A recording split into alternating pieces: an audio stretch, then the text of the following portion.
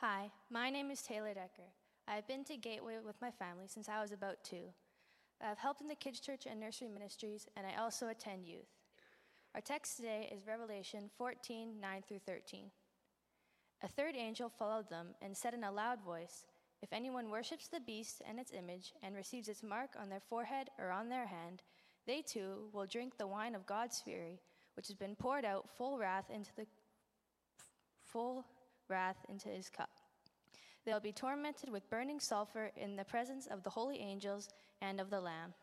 And the smoke of their torment will rise forever and ever. There'll be no rest day or night for those who worship the beast and its image, or for anyone who receives the mark of his name. This calls for patient endurance on the part of the people of God who keep his commands and remain faithful to Jesus." Then I heard a voice from heaven say, "Write this, Blessed are the dead who die in the Lord from now on. Yes, says the Spirit, they will rest from their labor, for their deeds will follow them." This is the word of the Lord. Thanks be to God. Well, good morning. If you have your Bible, I want to encourage you to find Revelation chapter 14. We are going to be camping in this incredible chapter for the remainder of today. And for the sake of our guests, we have been walking through what biblical scholars call the interlude for this is now our third week in the interlude. Prior to that, we've been looking at a number of divine windows of reality. And I know I've given us a refresher on this a couple of times, but I want to do it today again because they're going to have really important significance into what we're looking at today, as everything kind of finds its climactic moment and its significance laid out in Revelation 14. So that first window that we saw was the window of the throne room of God. This is ultimate reality. Everything else that we're looking at, that is the shadow. This is the place where we see that God is on his throne. He is sovereign over all things. He is in full and complete control, and everything else worships under his feet. And then we saw the window of the scroll and the 7 seals. And what did that signify? We saw that no one could open the scroll, no matter how hard we tried, no matter how much earnest pushing and pulling and striving and good deeds and moral work, no matter how much we try, we can't open the scroll. And here's John. He begins to weep because he can't open the scroll. And an elder says to him, "Why are you weeping? See, the Lion of Judah, the Lamb who was slain. He can open the scroll." And then there's great rejoicing that breaks out in heaven. And we see the 7 trumpets, and with the final blast, there is silence in heaven. And once again, everything draws back to the throne room of God. So that's the picture that we've been looking at every single week. We're focused on the throne room of God. That's what everything is trying to draw our attention back to. That this is ultimate reality. Everything else is the shadow. And then we enter into what biblical scholars call the interlude. We see that Satan was up in heaven and he was thrown down by the angel Michael. And now he has one objective and one objective only. And that is to distract and to wage war with the people of God. And how does he do that? By any means necessary. He wants to distract you. And he'll do it in a variety of different ways. The first way that he'll try to distract you is through important issues that aren't ultimate. Whether it be politics or civil life or other important topics that you say, like, we got to get these things right, and we should, but they're not ultimate. And he's seeking to distract you in those things, and he wants those things to be ultimate in your life. Or another way, I think this is his favorite, he just wants you bored, inattentive, distracted, asleep. And Satan will use whatever means necessary in order to keep you in that place. And then we saw in Revelation 13, not only is Satan doing this, but he also solicits 2 great beasts. The first is the Leviathan, the beast of the sea, and we have the Behemoth, the beast of the earth, and together they form their own little mini-trinity that mimics and mocks the one true triune God that we worship and serve. And together, they are all trying to distract you even further. But yet, here's what I think is so interesting. When I look at Revelation 14 and what it is trying to communicate to us, it is this: the victory is already won. For those of you who are just joining us recently, let me give you the thesis statement of this book. Just 2 words. You ready for it? God wins. God wins. That's the good news that is laid out before us in this book. That's the reason why when I was reading Revelation 14 this week, I became agitated again at why is it that this book has been robbed from us through poor teaching, as though this is something that ought to fill you with dread or fill you with fear or something you can't understand, so you might as well not read it. And yet this book energized the saints in the first century. It filled them with incredible conviction and hope. And yet we look at it and we say, oh man, what is that? And so the good news is that God wins. And if we find ourselves on God's team, that means we win too. And so I shared this video with you a year and a half ago, but I think it's so fitting to share it once again this morning because I think it helps encapsulate the way that Christians ought to respond in their darkest hour. So this is the video of the Raptors winning Game 7 before they enter into the championship. So here's what you got to know. The ball goes in the net. You got to know that on the front end. Before the inbound pass, the ball goes in the net. Let's take a look. You got to be aware of the inbounder here if you're Philly. It's off to Leonard, defended by Simmons. Is this the dagger?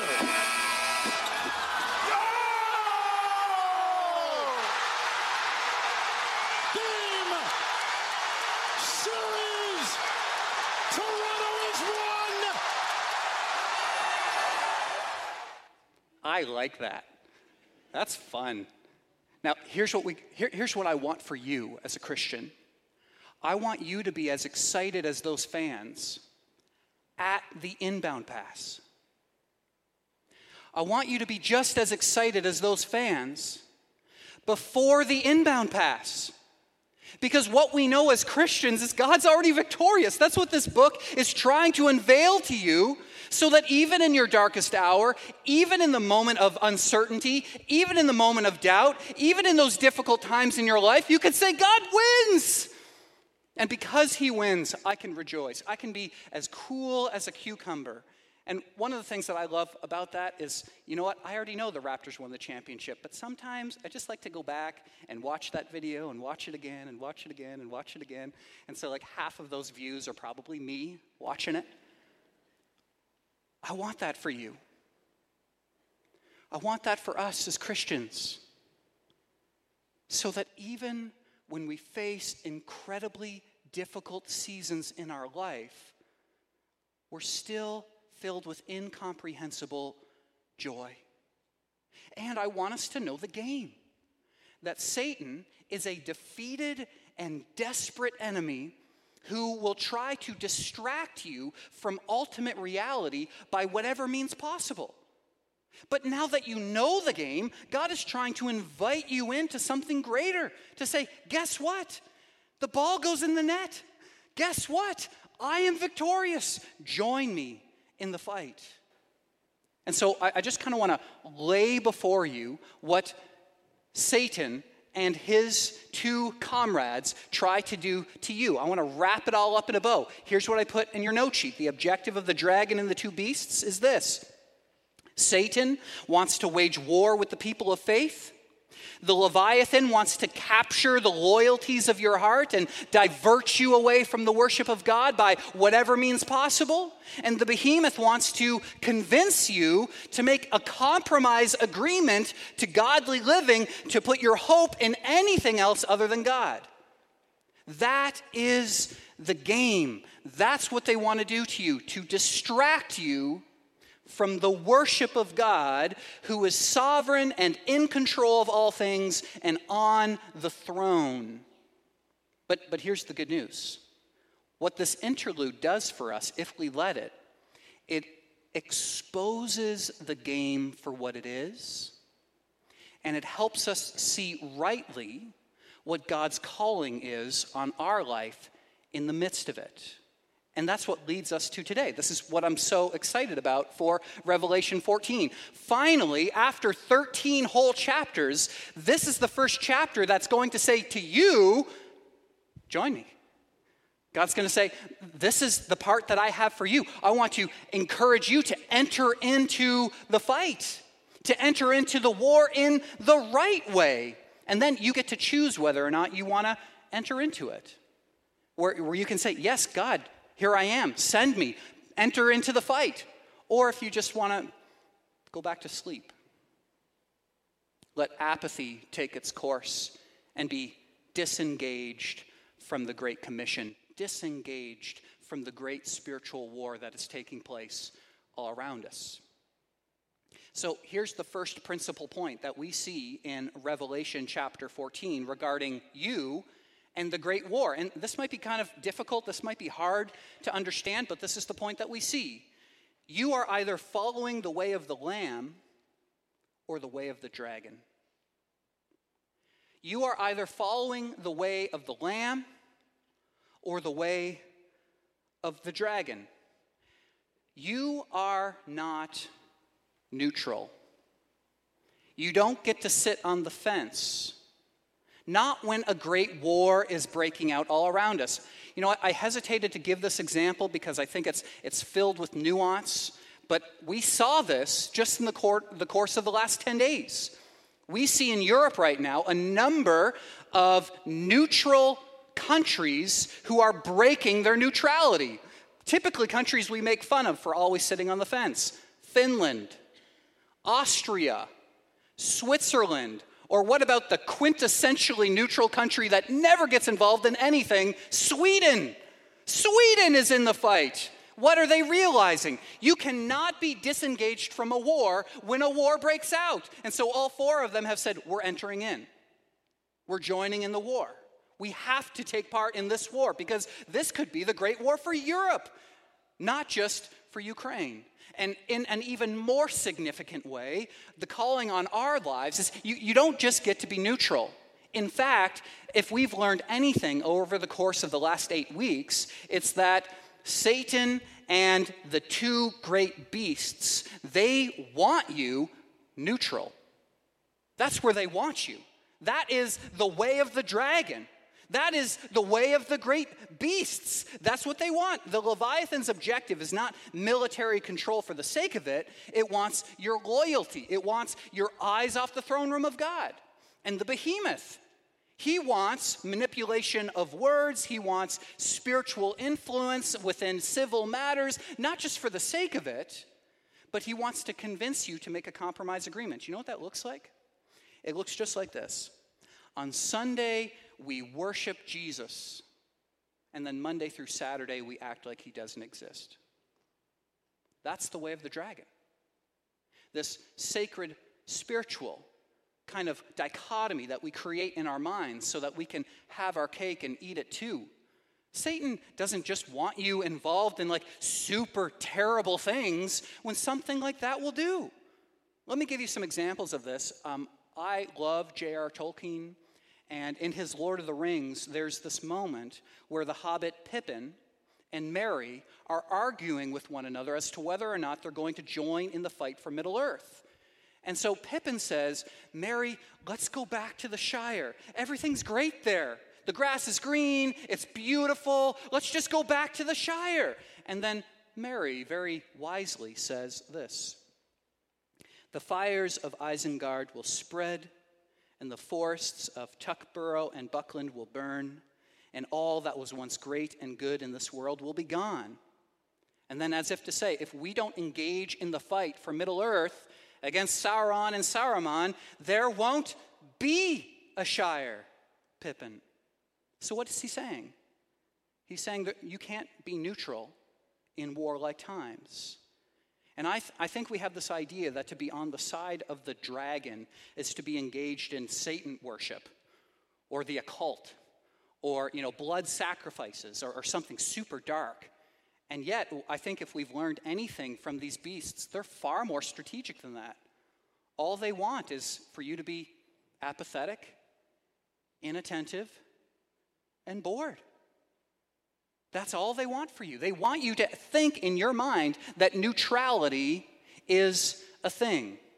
So let me give you one more example of this. This is from Tolkien's good friend C.S. Lewis in his book, The Screwtape Letters. And if you're unfamiliar with this, Screwtape Letters, Screwtape is a demon, and he's kind of coaching his nephew Wormwood on how to be a really good demon and to influence Christians so that they're not engaged in the fight. And here's what he says: "But do remember, the only thing that matters is the extent to which that you separate the Christian from," and he says, "the enemy," which is God the Father. I just put in there the throne room of God. "Our objective is to edge the Christian away from the light and into the nothing. Murder is no better than cards, if cards can do the trick." Love that. "Indeed, the safest road to hell is the gradual one. The gentle slope, soft underfoot, without sudden turnings, without milestones, and without signposts." C.S. Lewis understands the game.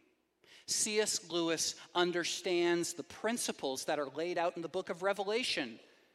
We get this idea that Satan, what he's out to do is to infiltrate our country or to make it a worse place through politics or through social structures. And sure, those things are granted, but what he really wants more than anything is to wage war with the Christian and to distract them from the highest calling of their life, which is the Great Commission. That's his game. And that's what this book is trying to reveal to us. And so that's what we find ourselves in. If you have your Bibles, look at Revelation 14, starting at verse 6. Here we are going to see 3 angels in a row issue proclamations, and then we're going to see 2 harvests. And the second harvest we're going to focus on at the end. There's a whole lot of blood and a whole lot of confusion, and I'm excited for that. Verse 6. "Then I saw another angel flying in midair, and he had the eternal gospel to proclaim to those who live on the earth, to every nation, tribe, language, and people. And he said in a loud voice, 'Fear God and give him glory, because the hour of his judgment has come. Worship him who made the heavens and the earth, the sea, and the springs of water.'" And so we see here that the angel goes out and he proclaims an eternal gospel. And who does he proclaim it to? To everyone that would listen. To every tribe, every tongue, and every nation, that Jesus Christ is Lord, that God is sovereign on his throne. See the throne room for what it is. This is ultimate reality. So what's the plain main thing for us? We've been invited into this journey. We've been invited to do exactly the same thing. I put it this way in your note sheet. Followers of the Lamb are to be heralds of the gospel, proclaimers of the gospel, messengers of the gospel. That is the calling of our life. This is what Revelation 1 to Revelation 14 has been leading up to. If you're looking for the, what's my part in all of this? Here it is. Here it is. We finally, after 14 chapters, get to play a part. We couldn't open the scroll. We had nothing to do around the throne room of God. We sat and listened to the great trumpets. We witnessed the demons being thrown down from heaven down to earth. All we've done is watch, and finally we get invited in. This is the part that we get to take part in. And so here's what I want to say very sincerely. As I'm watching how Christians have been responding over the course of the last year to 2 years, I so wish that our social media posts were far less to do with these false hopes and far more to do with the ultimate hope of our life. Or I've talked to enough Christians who have said, you know what, I've lost friendships. I don't even talk to certain family members anymore because of our disagreements on COVID policies and masks and the convoy and things of that nature. I don't talk to family members anymore about this stuff. I wish that our conversations around family room tables were far less about earthly things and far more about ultimate reality. And I so wish that our engagement with our unchurched and unbelieving friends had far less to do with things that are temporary and of this world for the next couple of years, and far more to do with eternity that is laid out before us. And here we are, as Christians, whispering to the world what we think is most important. And I want to invite you into this. Is this the priority of our lives? Let's show it by virtue of how we speak, what we enter into, what we talk about with family and friends, with Christians, and especially with non-Christians. Christian, do you want to make trouble? Go after this. Do this. You don't think this doesn't freak out the enemy? You don't think Satan and his minions aren't worried about Christians being actively engaged in the Great Commission for God? You don't think he's worried about waking up the sleeper and for all of us being sold out for the Word of God, living it, breathing it, sharing it for the whole world to know that Jesus Christ is Lord? You don't think that doesn't freak him out? I want us to be a church that is devoted to the Word of God and devoted to the Great Commission, that we would join together with the angelic chorus and say, Jesus is Lord. I'd like you to imagine for a moment, what would it be like if we believed in our gut, in our soul, with the deepest conviction of our hearts, that the life that we live here on earth is just a shadow, a mist, here today and gone tomorrow, but that we have an eternity that is laid out before us. Eternity, you know how long that is? Here's how long eternity is. When we've been there 10,000 years, bright shining as the sun, we've no less days to sing God's praise than when we first begun. That's how long eternity is. And imagine if we had this great conviction with eternity laid out before us. I think we spend far more time focused on this than on that. That's what I think. And so my hope and my prayer for us is that would be the conviction of our hearts too. It would change the way we interact with family and friends. It would change the way we spend our money. It would change the way that we spend our time, who we spend our time with. It would be influenced by eternity that is laid out before us. And that is what leads to verse 8. Look at this with me. A second angel followed and said, Fallen is Babylon the Great, which made all the nations drink the maddening wine of her adulteries. What is that? Like, what's going on here? Great Commission. This is what we need to be involved in. Babylon the Great has fallen. What is all of that about? Here's what we need to know. Every first century Jewish Christian knew that Babylon was code for Rome. Babylon is code for Rome. Here's why John had to do this. Because he's on a deserted island in Patmos, and the only way that letters get across is if he gladly gives it to a Roman soldier, he brings it to the other side, and he delivers the mail. And just like in a maximum security prison, you gotta know they're reading whatever he's writing. And so they're reading like Leviathan, Behemoth, blood, dragon. It's like, okay, this is craziness. I'll just pass it on. He's just kind of a lunatic. And so, but anytime he's talking about Rome, it has to be codified so that they don't understand it. But Jewish Christians knew because they know their Bible. They know Daniel chapter 7. They know Isaiah chapter 21 and 22. Babylon is Rome. And so here's an angel who has the audacity to say Rome's going to crumble to the ground. Now, no one during 95, 96, 97 AD is saying, Rome is going downhill. Rome is going to crumble to the ground. But guess what? It did. It did. It did. And it only took a very short time for that to occur. And so here's what we see through this, just like we learned last week, whether it be Babylon or Persia or Greece, or Hitler's Germany, or Stalin's Soviet Union, or Pol Pot's Cambodia, or Mao's China or Putin's Russia, they will all fall to the ground. Even Domitian's Rome. Job chapter 12, he makes nations rise and fall. So here's the plain main thing that we have to understand for today. Sin has consequences. That's the point for us. Sin has consequences. Just like the mark of the beast, we learned that it's not some chip, it's not a vaccine, it's not your phone, not anything like that. The mark of the beast is our disobedience to the Word of God. There are consequences when we don't live up to the standards of the Word of God, because it is calling us to understand that there's a certain way in which we are called to be made. So let me give you an example of this. I'm not sure if you're aware of this, but gas prices are up, right? They're up a little bit. No amens. Gas prices are up. Now, here's what I want to encourage you to do.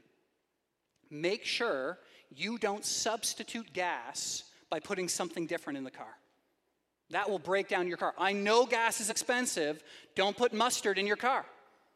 Right? Don't put relish in your car. Don't put syrup in your car. I know it might be tempting because gas is so expensive. Don't do it, because inside your car there's an instruction manual and it describes for you how the car has been made and how it functions best. And you could treat that instruction manual as good advice, but it's to your folly. Your car is going to break down. Your car is going to be destroyed.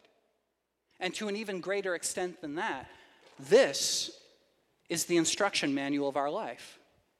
And anytime we treat it just as good advice, as opposed to the instruction manual of our lives, detailing and instructing us how God made us and how we can flourish as human beings, anytime we treat this not as the ultimate word of God, but just as some good advice for us to follow or not follow, it will lead to our demise.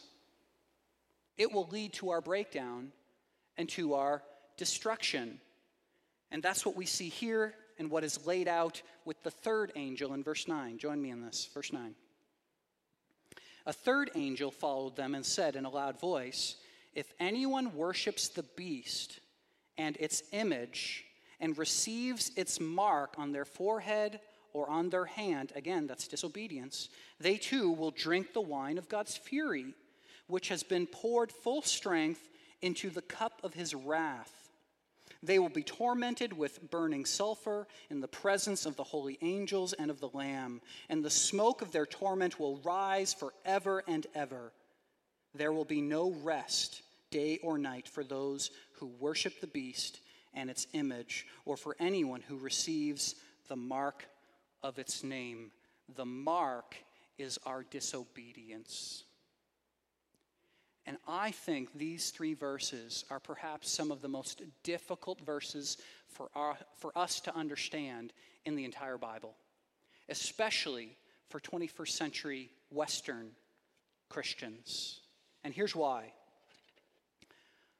We are constantly fed this idea that love, the only proper definition of love is love where there's no conditions, no restraints, no moral absolutes, no disagreements, no pushback, or anything like that. We need to make sure that there's certainly no restraints.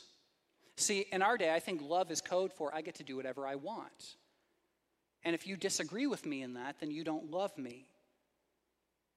And so that's the reason why I think the word love is kind of a throwaway word for us today. But listen, here's what I want you to see. You cannot separate the love of God from the wrath of God. In fact, the opposite is true. The more you love something, the more capable you are of wrath. Let me give you an example of this. For those of you who are human beings, that's all of you, do you love somebody? Maybe you love your parents. Maybe you have a best friend whom you love. Do you love your spouse? Do you love your kids? What if anyone got in the way of that? What if someone sought to harm those whom you love? You feel that in your gut? Do you feel it? See, the more you love something, the more capable you are of wrath. Of course you're going to get in the way of that because you love them. You are going to get in the way of anything that adversely affects those to whom you love because you love them. And here we see God, He doesn't just have the attribute of love. Scripture says He is love, and therefore He is infinitely capable of wrath. Let me give you an example. Let's suppose that you have a son, and you, between the age of 2 and 18, you let him do whatever he wants because you love him. Oh, you want more junk food? You can have it. Oh, you want to stay up late and watch video games and play video games, watch movies? You can do that. You don't want to go to school? You can do that. You don't want to eat your vegetables? You can do that. Man, love is love. You can do whatever you want. Do whatever you want. No restrictions, no restraints whatsoever. I love you. What happens by the time your son is 18 years old? He is unprepared for the world. He is socially unengaged. He is likely unprepared for what lies ahead. And then he looks at you with tender eyes and he says, Mom, Dad, why didn't you love me enough to restrain me? And he resents you because you never loved him. You loved yourself. And in the same way, that's what we have to see. True love is one that is willing to enter in. And parents always have this idea in their head, like they'll get it someday when they're 25 or 30 or 35. But right now they think I'm their mortal enemy. I'm always saying no. But if only they knew how much I love them. Same thing goes for God to an infinitely greater degree. The more love you have, the more capable you are of wrath. So here's what we've done. We've removed any semblance of just judgment and wrath, and in doing so, love has become this weak, pathetic word that is just a throwaway word. So if the wrath of God is offensive to you, I would humbly propose, I don't think you have a full definition of what love is yet. And this chapter, perhaps more than any other chapter in the Bible, is going to help us understand what it is. God loves us enough to pull us out of those things. So here's my question for all of us here. What kind of God would God be if He didn't pull us out of those things? If He didn't display His wrath and His hatred toward things that destroy us? I don't think that's a God that you want. A theologian once said this, only in the comfort of the suburbs do we grow tired and indifferent to God's justice. But in the bloodshed of our own loved ones is when we all cry out for justice and wrath. And here's the second thing that we have to understand with respect to the wrath of God. Every single time Scripture talks about God's wrath, it is always in the context of God giving people what they want. God is not the aggressor in this. He's just giving them precisely what they want. See, hell is giving people exactly what they have asked for. I love the way C.S. Lewis puts this. He says, in the long run, the answer to all those who object to the doctrine of hell is itself a question. What are you asking God to do? To wipe away their past sins and at all costs to give them a fresh start? He has done so on Calvary. What then? To leave them alone? Alas, I'm afraid that's what He does. That's what hell is. And we see this constantly in Scripture. 2 Peter 3, John 3:16, Romans 6. We looked at that just this morning. John read it for us during our worship service, right? All over the Bible, God desperately seeking to save you from the wrath of God through the person and work of Jesus. C.S. Lewis continues, there are only two kinds of people in the end. Those who say to God, thy will be done, and those to whom God says in the end, thy will be done. All that are in hell choose it. Without that self-choice, there could be no hell. The gates of hell are locked from the inside by souls that don't want out. And so if you repeatedly say to God, I want nothing to do with you, go away. I'm not interested in your advice. I'm not interested in your moral decrees. I don't want to have a relationship with you. Then in the end, God will say, thy will be done. But here's what we know about God. God is not only infinitely loving, but all good things come from God. So what that means is separation from the one to whom all good things derive means when we get this depiction of hell and brimstone and fire and all of this, that's exactly what hell will be like. Because all the good things that you are now enjoying through the common grace of God will all be taken away when God's presence is taken away. And God says, I don't want that for you. I have delivered you from that through my son Jesus. I want you to accept the good and gracious gift. And so here is the most important part of all of this. We have to see that in the midst of God's just wrath, he doesn't place it on you. He places it on his son. I put it this way in your note sheet. God's right and just wrath towards sin hasn't been placed on you. It's been placed on his son. He is the wrath-absorbing agent so that you can have life for all of eternity. And we're going to get back to that in just a couple of minutes. So hold that thought. And then finally, we see two harvests, don't we? With the remaining verses, we see two harvests. And I find this so fascinating because I think some of the questions we have to ask is, what is the harvest about? Did it happen in the past? Is it happening in the future? Is it happening right now? What's it about? All those kinds of questions. Here's what we have to see. Here's the plain main thing. The harvest is the lost. And the time of the harvest is now. So I know for many of us, we've had this idea that the book of Revelation's kind of been dormant for years, and then suddenly it's unlocked with special meaning and significance in our lives. Well, this is the one verse in the Bible where you get to do that. Suddenly, the Word of God is unlocked for right now. And here's what the Bible says. This is the word of Jesus. I tell you, open your eyes and look at the fields. They are ripe for the harvest. They are ripe for the harvest.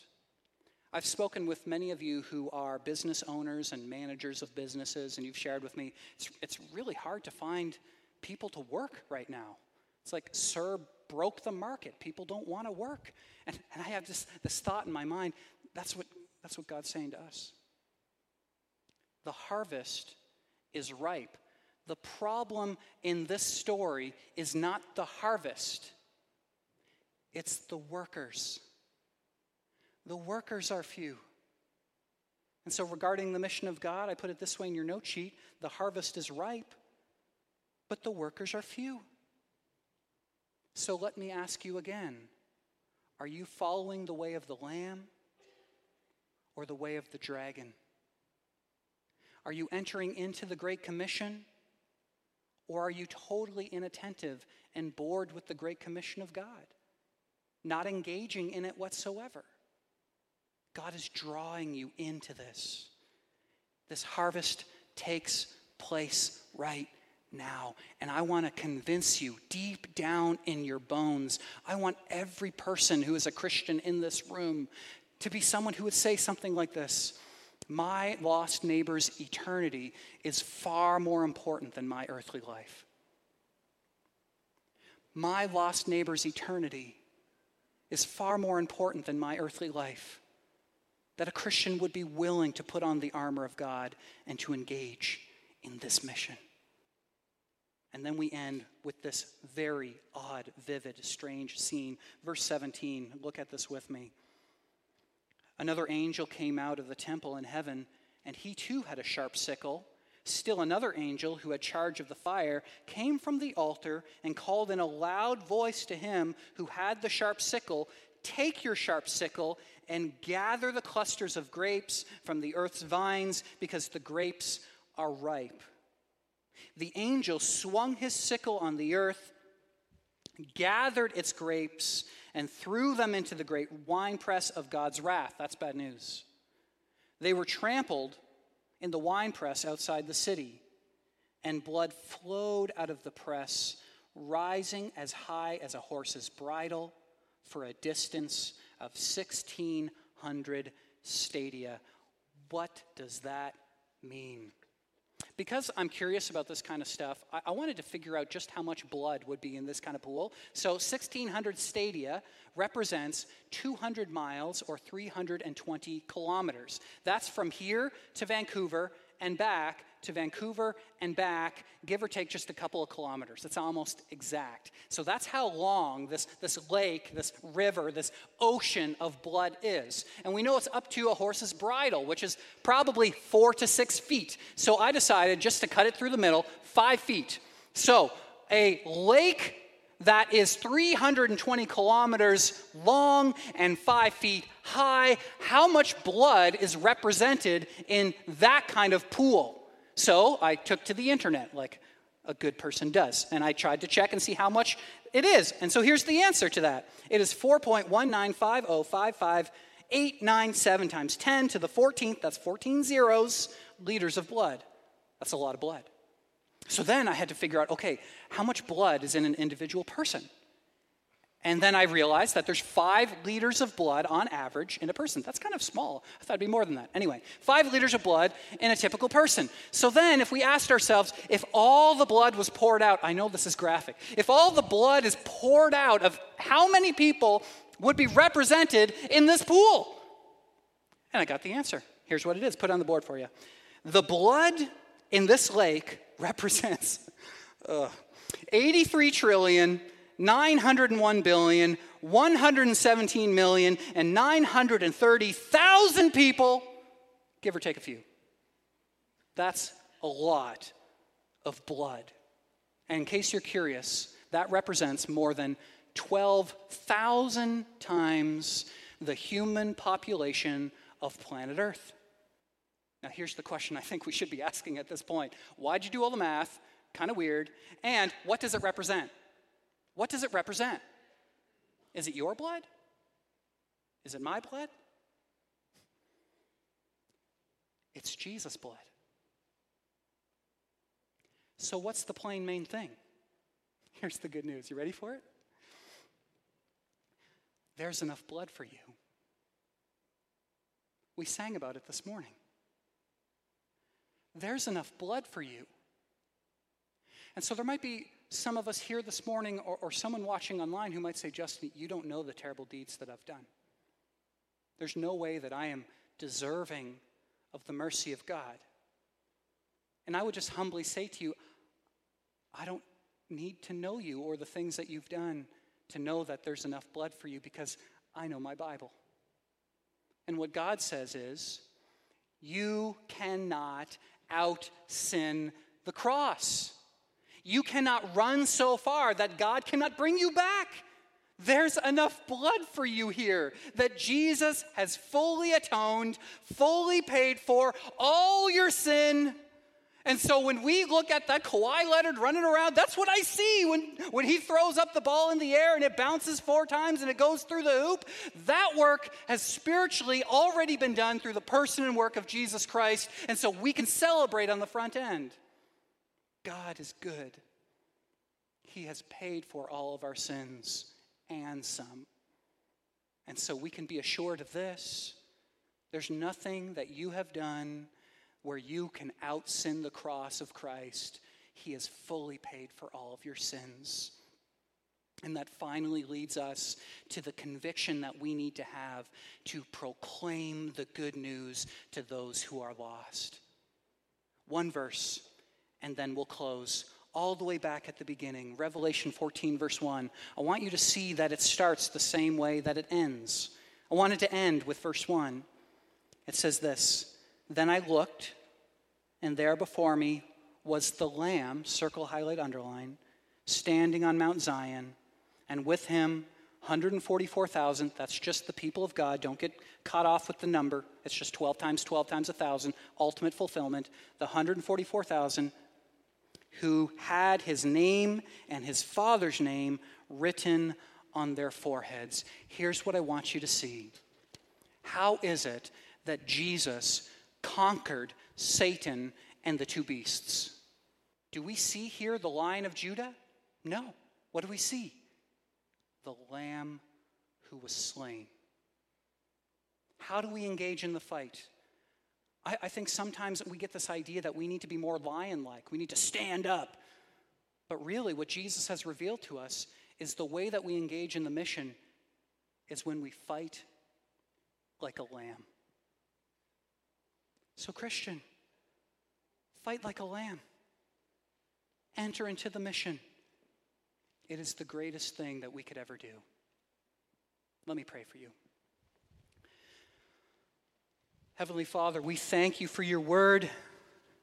We thank you for the book of Revelation, which activates our minds and our hearts to see more fully the true and fulfilled promises that we see in the 65 books earlier. That Jesus' death on the cross is the full atonement for all of our sins. And so when we look at this big pool of blood, we ask, Lord, that it would energize us, not fill us with dread, that we would see the symbol that is drawing us to you, that you have paid for all of our sins. And so we can rejoice with all the angels around the throne, singing your praises. And Lord, we ask that you would help us to enter into the fight, that we would be willing participants in sharing the good news of the gospel. Lord, create that conviction in our hearts. Put people on our minds, family members, friends, coworkers, neighbors, who don't know you yet, and that you have strategically placed in our life for us to go and to share the good news, to herald the good news. Lord, by your Holy Spirit, make it so. Go before us, we pray, in Jesus' name. Amen. People of God.